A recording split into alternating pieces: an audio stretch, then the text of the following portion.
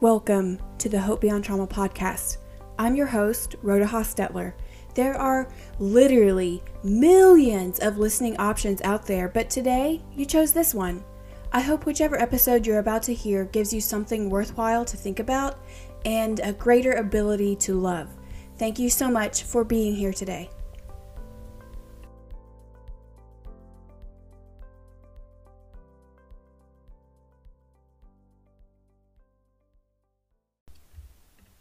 This is a continuation of the previous episode.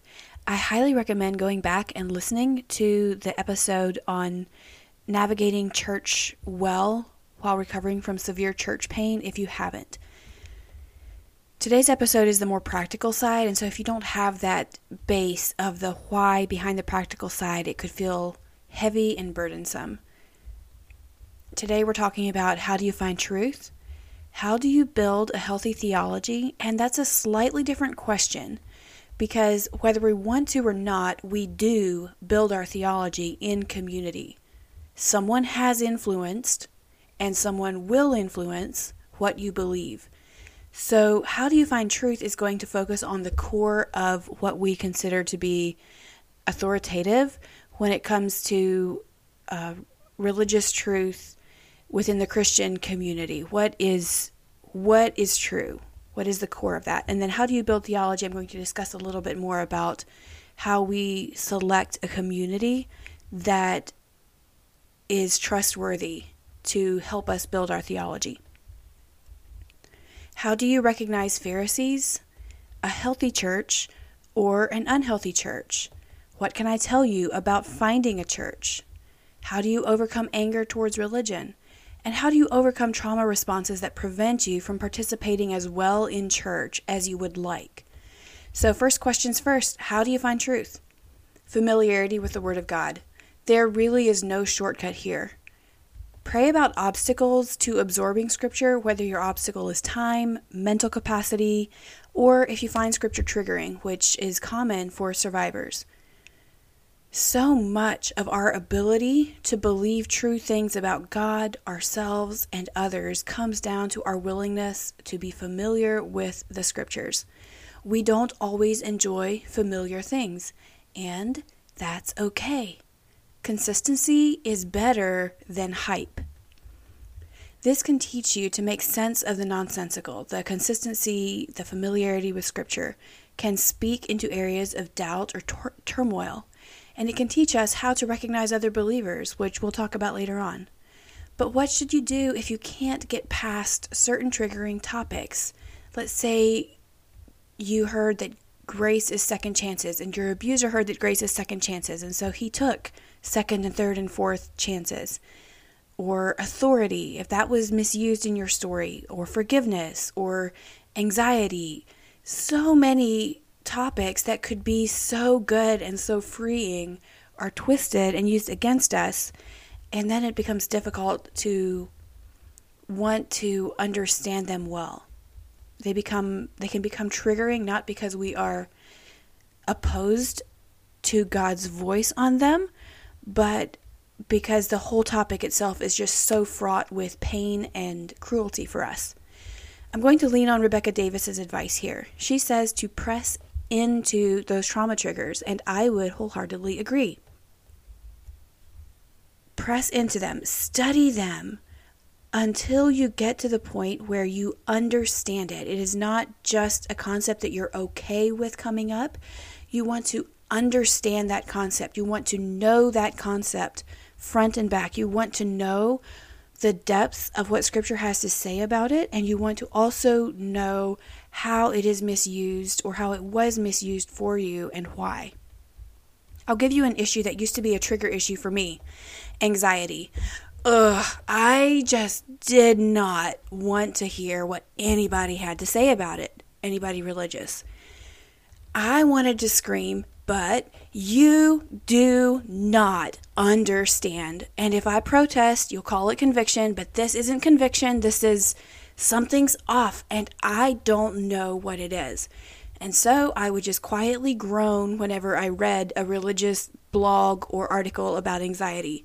This was while I lived in Asia that I hit my "don't give me your religious thoughts on anxiety" phase. So it was reading and not preaching that was bothersome to me. That went on until I actually spent time in Scripture. And you know what I found? King Solomon wrote about anxiety. Jesus paraphrased Solomon. Neither one of them consulted the DSM-V, which is the manual that diagnoses mental illnesses today. Solomon and Jesus did not shoot forward 2,000 years and borrow a definition of a word from a culture they were not a part of and then pull back and stick that in the scriptures. Our definition of anxiety today has a lot to do with physiological symptoms of internal distress. So panic attacks, racing heart rates, nightmares, cold sweats, racing thoughts. I would bet that sweating blood would fit in there too. Those things are not sinful and they're not necessarily indicative of sin, although they can be. If you rob a bank and you become terrified that you're going to get caught, you might start sweating. And at that point, your sweat isn't a sin, but it's probably indicative. Like you're dealing with some type of anxiety, as we think of anxiety, that does indicate some level of sin. You know the word picture that Solomon gave us to define anxiety? Like, how did Jesus and Solomon describe it? What did anxiety mean to them when they were warning us about it? Solomon says, waking up early and working late because you don't trust that God will provide. He's able to provide for his children even while his children sleep. Solomon reminds us of that. You know the word picture Jesus gave us? It's a similar one, and he even mentions Solomon in his. His word picture had to do with clothing and food. The lilies of the field, they don't dress themselves. So now, when anxiety comes up in a religious conversation, even if the speaker holds the more traditional view or the broad view, I don't have that trigger response. I do perk up and pay attention because it's an issue I understand and I care about, but I don't spiral because I know what I believe. It's a secondary issue. It's not my hill to die on, but the kind of anxiety that Scripture portrays as sinful is actually more in line with workaholism. When the anxiety we experience is internal distress to the point that our bodies show it, whether it's simply racing thoughts or, like Jesus, sweating blood, the biblical narrative of how God responds to our physiological symptoms of internal distress is comfort. Over and over and over again, he comforts us in that kind of anxiety. So when David had sadness emanating from his bones as a result of the consequences of his sin, when Job suffered so greatly, Jesus, over and over, he comforts us in our distress. But when our anxiety is a lack of faith in his provision, that he challenges. So you build truth by being familiar with Scripture, and you overcome triggering Bible topics by pressing deep into them, not avoiding them, not hoping they don't come up.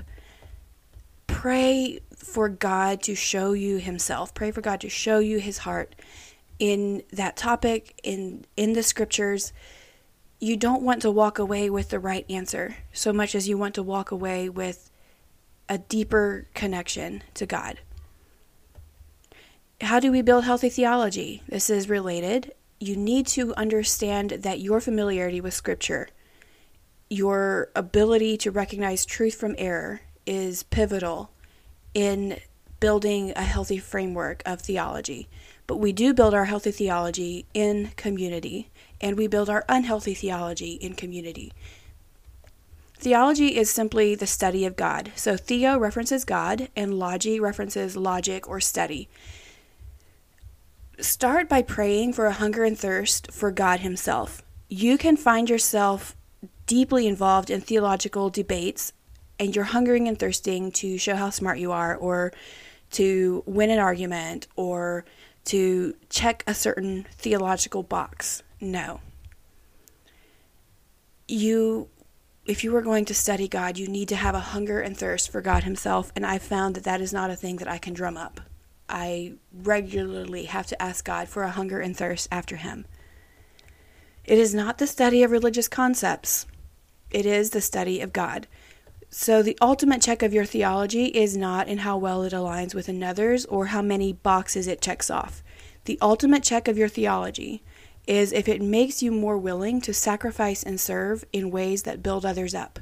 Do you love more consistently? Do you love better with a greater focus on others' well-being and not your desire for credit? Do you love more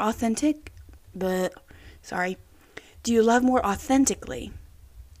Is there a big difference in how you love your people in private and how you love your people in public?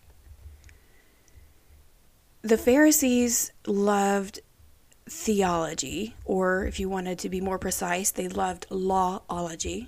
They loved studying the law. They loved building boxes for other people to check off. They loved being able to check off those boxes. And their hearts were not at all in line with Christ's. So you build your theology and community, and for those of you who don't have a church community, you might say, but it's just me and the Bible and whatever I find online. And with the internet, think of theology on the internet kind of the way you might think of gold in California during the gold rush. Is there gold? Yes. Do people get killed trying to find it? Also, yes. I give you that caution not to say that everything on the internet is bad. I have benefited immensely from some healthy voices online. But you want to be anchored first by your own study of Scripture, and secondly, ideally, you will have that community of believers that can help you process your theology. I'm almost getting ahead of myself here. If your community tends more heavily towards the traits of Pharisees, then there's a warning that Jesus gives us there, but I'll get to that later. I'm going to speak to survivors in the audience, and then I'm going to speak to pastors in the audience, and then atheists. And the reason I'm speaking to pastors here instead of just survivors, while this is mainly focused on survivors, I think this is important. And in the last episode, I mentioned how sometimes pastors can go online to find out what other pastors are saying about how to handle abuse or trauma-related topics, and they can find voices of really unhealthy and unhelpful people. And that's why I'm mentioning pastors here. It seems to fit in this conversation. So survivors, part of healing in general is a willingness to take relational risks again. To love and to trust again is to open ourselves up to the possibility of being disappointed or hurt again. Dr. Diane Langberg, in her book, Redeeming Power, speaks to this. She says that if we are not willing to risk relationship again, we will never truly thrive. And she's right. Internet friendships can and do point us to Jesus, and I'm beyond grateful for some of my friendships that began as internet friendships. But sometimes internet friendships seem easier because they help us to avoid relational risk, but they don't deeply meet the needs we have for community. They can provide camaraderie and peer support, and those are necessary parts of recovery. But when it comes to deeply grieving or building healthy theology, for both of those things, we need real live people in the same room as us. We need to know that the people who are shaping our theology actually live out what they profess, or they repent when they fail to live it out. We need to see that.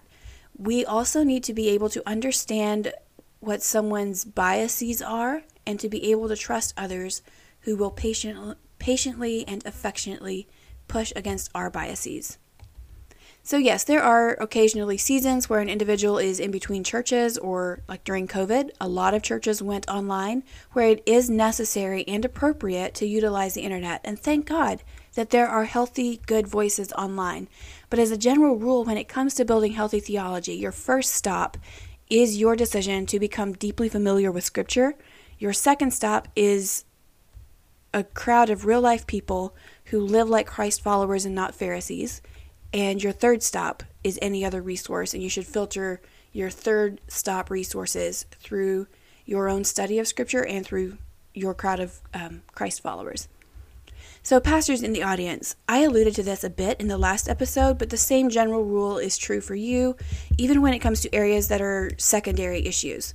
How do you learn how to address abuse or trauma, or how to speak to race in ways that are good for your people and faithful to Scripture? There are a lot of internet voices, and you don't have the ability to know for sure how the authors or speakers actually live in private. You might be taking counseling lessons from a prolific abuser if you rely on the internet. One of my personal frustrations is that here in America, when you look at American Christianity and you look at the abuse issue, we have between 20 and 30% of congregants, depending where you get your statistics from. 20 to 30% of congregants have experienced violence, most of them in childhood, and they are in our pews.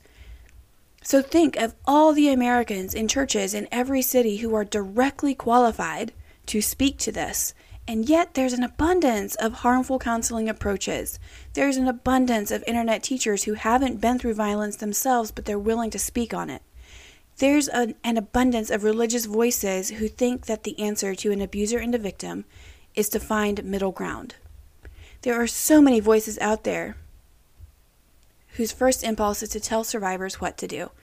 So when I think about the abundance of internet resources and the abundance of shady internet preachers when it comes to abuse, sometimes it feels like the bad guys have grabbed the microphone, pulled America's pastors away from us, and taught America's pastors how to hurt us more. So, pastors, when it comes to almost any issue of pain or difficulty, not just abuse, this applies to race issues, divorce issues, disabilities, mental health issues, you already have a strong resource built in. Be excessively familiar with Scripture yourself. That's your first stop. And then go to the people in your own pews before you go online. Filter out your third stops, your books, and your internet resources through the perspectives of the people in your pews. Create a church culture where people can be honest and open about how deeply they have struggled or are struggling and ask their perspectives. Find out from them what is harmful or beneficial about certain approaches or statements, or just hear them well. We are good for each other, and it's by God's good design to put people from diverse backgrounds with diverse interests and diverse concerns together in the same space. Is there potential for conflict and disappointment? Oh, yes.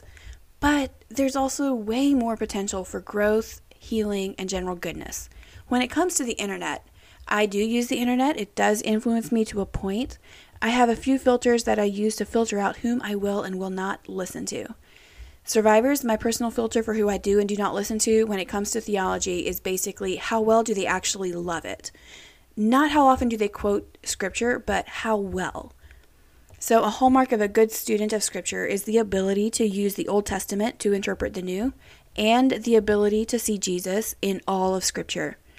Another hallmark of a good student of Scripture is a hesitance to throw Bible verses around sloppily. If you love something, you use it carefully. That could not be more true than when it comes to Scripture. So if someone asks me for a drink of water, and I quote Psalm 23 to them, I don't actually love that individual, and I probably don't actually love Psalm 23. I just love feeling religious in that moment.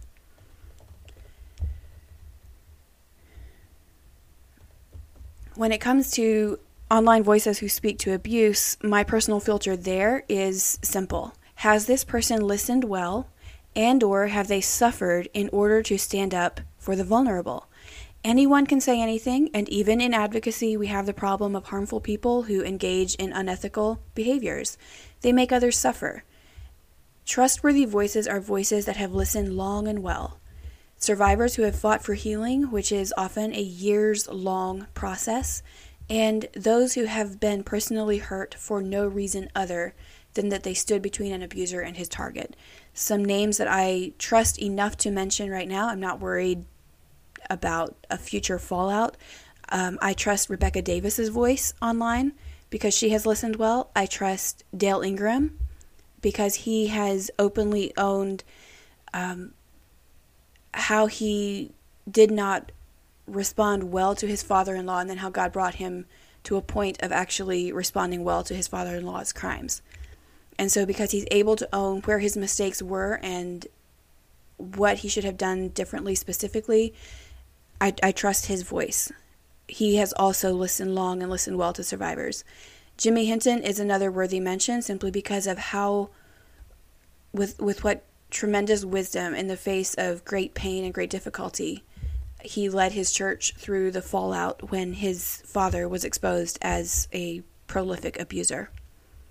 So, lastly, atheists in the audience who are seeing Jesus in a new light, this same principle is true for you. There are real-life people who believe the same things that you find appealing about those of us who stand up to violence within religion. And I hope you find some real-life people who will make space for both your unbelief and your pull to believe. Real-life relationships can be the worst. That is true. They can also be the best. So if we're going to build our theology and learn how to care well for one another in community, how do we find that community in real life? I'll tell you what I know, but I am not promising utopian-esque answers here. Part of me wishes I could give you a list of rules to follow or some simple instructions and, ta-da, you would find a church that would never break your heart. But Scripture does not present church participation with that kind of promise. So none of what I say today comes with a promise of avoiding all future church pain, because I can't promise it if Scripture doesn't. False promises attached to God's name, I believe, are part of spiritual abuse. So open your Bible or your Bible app to Matthew 23 and go through it line by line. Here, Jesus is warning us about the Pharisees. He's not telling us how to avoid a bad church so we don't get hurt. That is not the point of Matthew 23. However, pulling Matthew 23 apart has been helpful for me to build a mental framework for making sense of certain situations. The first section of frustrations that Jesus has with the Pharisees, verse after verse, has to do with how they relate to others. They preach to others, but they don't practice. They tie heavy burdens onto others, they don't carry weight. They seek honor and applause from others, but they push others down. They swallow up widows' houses and then pretentiously pray, which feels oddly familiar to cases where an already vulnerable person is harmed and then the church covers it up and says the cover-up was required in the name of reconciliation or forgiveness or some other religious word or phrase. We were warned about the Pharisees. I do not believe that there is anything here that says we were warned so they could not hurt us. Rather, Jesus' stated reason for giving us this warning is so that as we interact with them and live under the weight of their cruelty, we would not become like them ourselves. If you are in a church that you recognize as being Pharisaical, as having a lot of parallels to the frustrations Jesus names in Matthew 23, your first concern should be representing a healthier way to them, representing truth to them, inviting them to Jesus, and then making sure you don't become like them. If you are under the leadership of people who consistently live out Matthew 23 and don't want to repent of that, but you have the option to get out, I highly recommend getting out for your own good in more ways than one. So that's the Pharisees, and please do go line by line through Matthew 23. I don't have time to delve into all of that today. 1 John is where I would send you to learn how to recognize Christ followers. Christ followers believe in Jesus. That's the core. That's it. That's what gets us in. So your expectations should be pretty basic. You should expect to be around people who agree that Jesus was who he said he was. And after that, all bets are off. They might be healthy as a whole. They might not. Here's the thing though. As we begin to follow Jesus, we begin to change. 1 John says that if believing in Jesus doesn't cause some other things to also be true, then we don't believe in Jesus. Christians love each other with a love that doesn't seek its own benefit, but seeks the other's. Another thing that's true of people who believe with a faith that is more than a check that box kind of faith, but a true trusting faith, is we obey even when it doesn't make sense or appeal to us. This isn't a muscled up obedience. This is an I don't like what's being asked of me. I don't understand it fully, but I know the person who's asking. I know he's good. I know he'd die for me. So I'm going to go ahead. I'm going to do what he says, even when it doesn't make sense, even when I don't want to. Another thing 1 John says is that we still sin sometimes. We don't love perfectly. We don't obey perfectly, but we live in the light. So those three things. Christians tend to love. Christians tend to obey God. And Christians tend to live in the light when they fail at love and obedience. Those are general tendencies shared by believers. A tendency can be a very strong tendency, or it can be very weak, or it can be somewhere in between. Churches tend to exist like this too. Churches that are comprised of genuine believers can have a strong tendency towards love, obedience, and living open lives. Church can also be messy and sinful with a weak tendency towards love, obedience, and open lives. I need to write a book here. I've deleted so much out of this episode. For a fuller picture of what actual churches can look like, go spend some time in Revelation reading the letters to the churches, and spend some time in 1 Corinthians, especially 1 Corinthians 5, if you care about the abuse conversation within religion. I'm resisting a strong urge to elaborate on 1 Corinthians 5, because it's a doozy. Read it for yourselves and reread it, and doubt your first assumptions and read it again with a pen and paper. That's my recommendation. So when it comes to relating to unhealthy churches that, like the Corinthian church, are actually willing to repent and to live in the light and to live according to the Word of God, I do want you to build a tenacious willingness to sacrifice for other Christ followers' good, even when church life is messy. But at the same time, when it comes to chronic cover-ups by one particular church, if there is no tendency, not even a weak tendency, towards love for the vulnerable or towards obedience or towards repentance and living in the light, then this pains me to say it, but I don't think we have reason to assume that they are believers. And both statements are difficult for me to make. It's difficult for me to to encourage you to be like Paul and write a letter that reads like 1 Corinthians 5 when I know the backlash that such a letter could receive today. And it's also difficult for me to say that some of these groups are not part of the church that Jesus loves and fights for. I don't have easy answers, and I don't like my uneasy answers, but I think that's the best I can do to articulate what Scripture has to say about that. So that is the bare bones of what I know about healthy and unhealthy churches who are loved by Jesus and fought for by Jesus and called to repentance by Jesus and celebrated over when they do repent, and Pharisaical leaders who Jesus just tells us, watch out for them and don't let them influence your character. Don't love your neighbor the way they hate their people.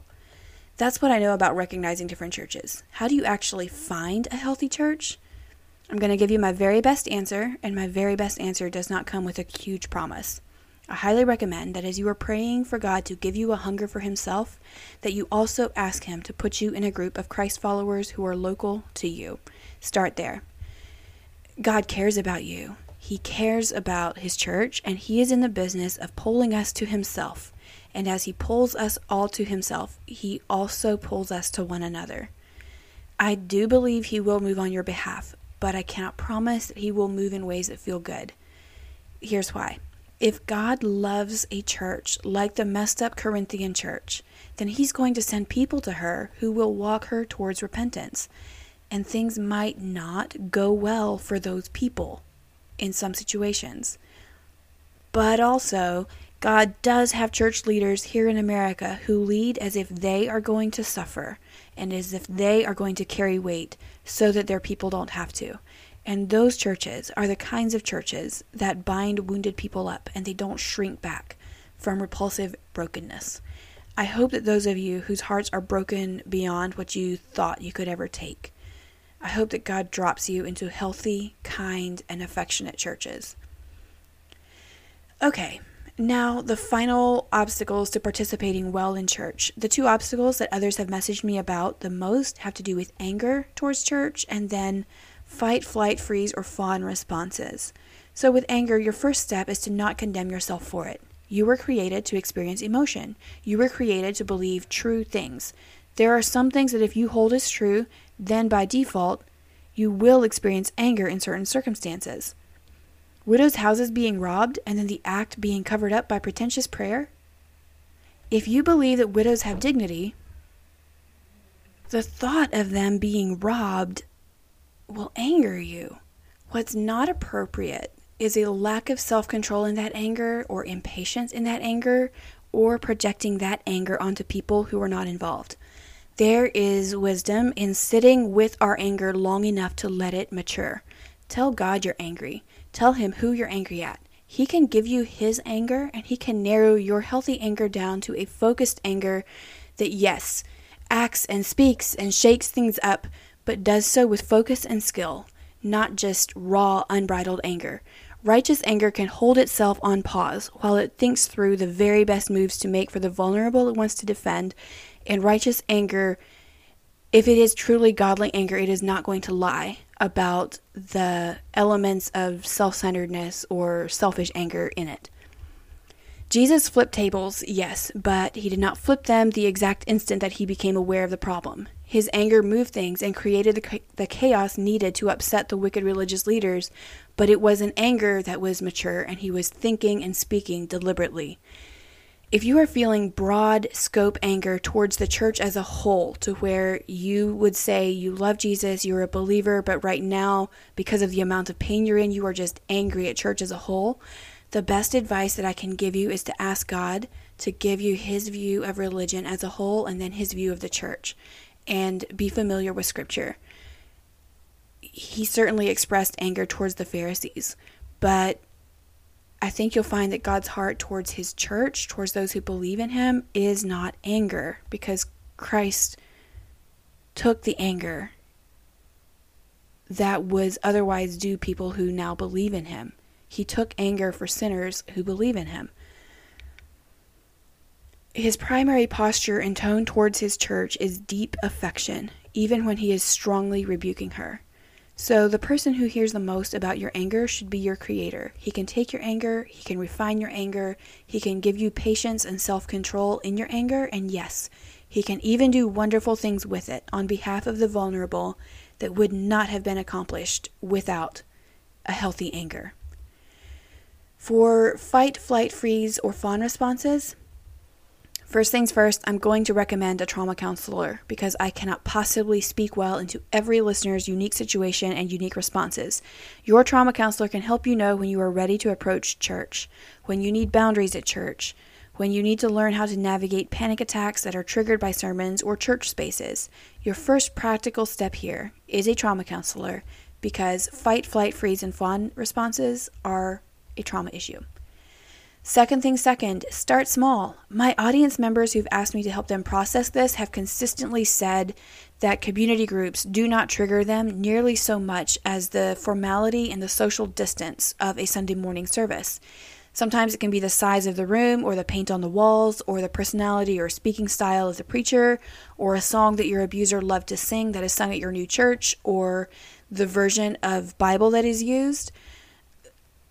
Those things might come up in a small group, but in a small group, you've got your friends and your exit doors, and it's often held in a home, and so it just has a more relaxed feel. So even if triggering things do come up, you can lean into the relaxing resources that are right there a lot more quickly. If this is an issue for you, if you want to participate well in church, but you're struggling because of trauma issues, because of fight, flight, freeze, or fawn responses, I do strongly recommend a trauma counselor. I can tell you a few things, but I am not a counselor, and my advice should not carry the same weight that a counselor's advice would carry. Finally, while you're navigating these fear issues with a trauma counselor, remember that what ultimately casts out fear is not you doing the right things in the face of fear. Performance, even performance at trauma recovery, does not cast out fear. Love does. So find a few trustworthy people in your new church, let them in on your struggle, and let them love you through your fears. Ultimately, feeling loved by and safe with your church people is what can undo the trauma responses relating to church. I have a lot more that I could say about this. I really think, though, my heavier thoughts or my deeper thoughts, such as my thoughts on 1 Corinthians 5, those heavier thoughts I think don't belong on air. I think they are fit for a book instead. So I am going to close this episode here. I hope this has been helpful for you. I hope I've given you some practical guidance. This was a heavy push towards getting into scripture, which can be triggering, and a heavy push towards getting into church, which can be triggering. And I want you to know that there is no shame if you are in a place where both of those are really, really difficult. we come to God with our brokenness. We don't heal ourselves and then show up.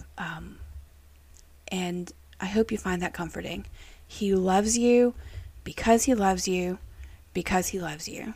And that is what draws us to him, and being drawn to him is what ultimately draws us to other people who are also drawn to him. Thank you so much for your time today. Please find the Hope Beyond Trauma Facebook page or Facebook group and begin to interact with other listeners and myself there. I try to pay attention to audience discussion in order to meet needs or to answer questions, so your interactions there can help to guide future episodes. I hope you leave today's episode encouraged, hopeful, and thinking about ways to love people well in your off-screen life.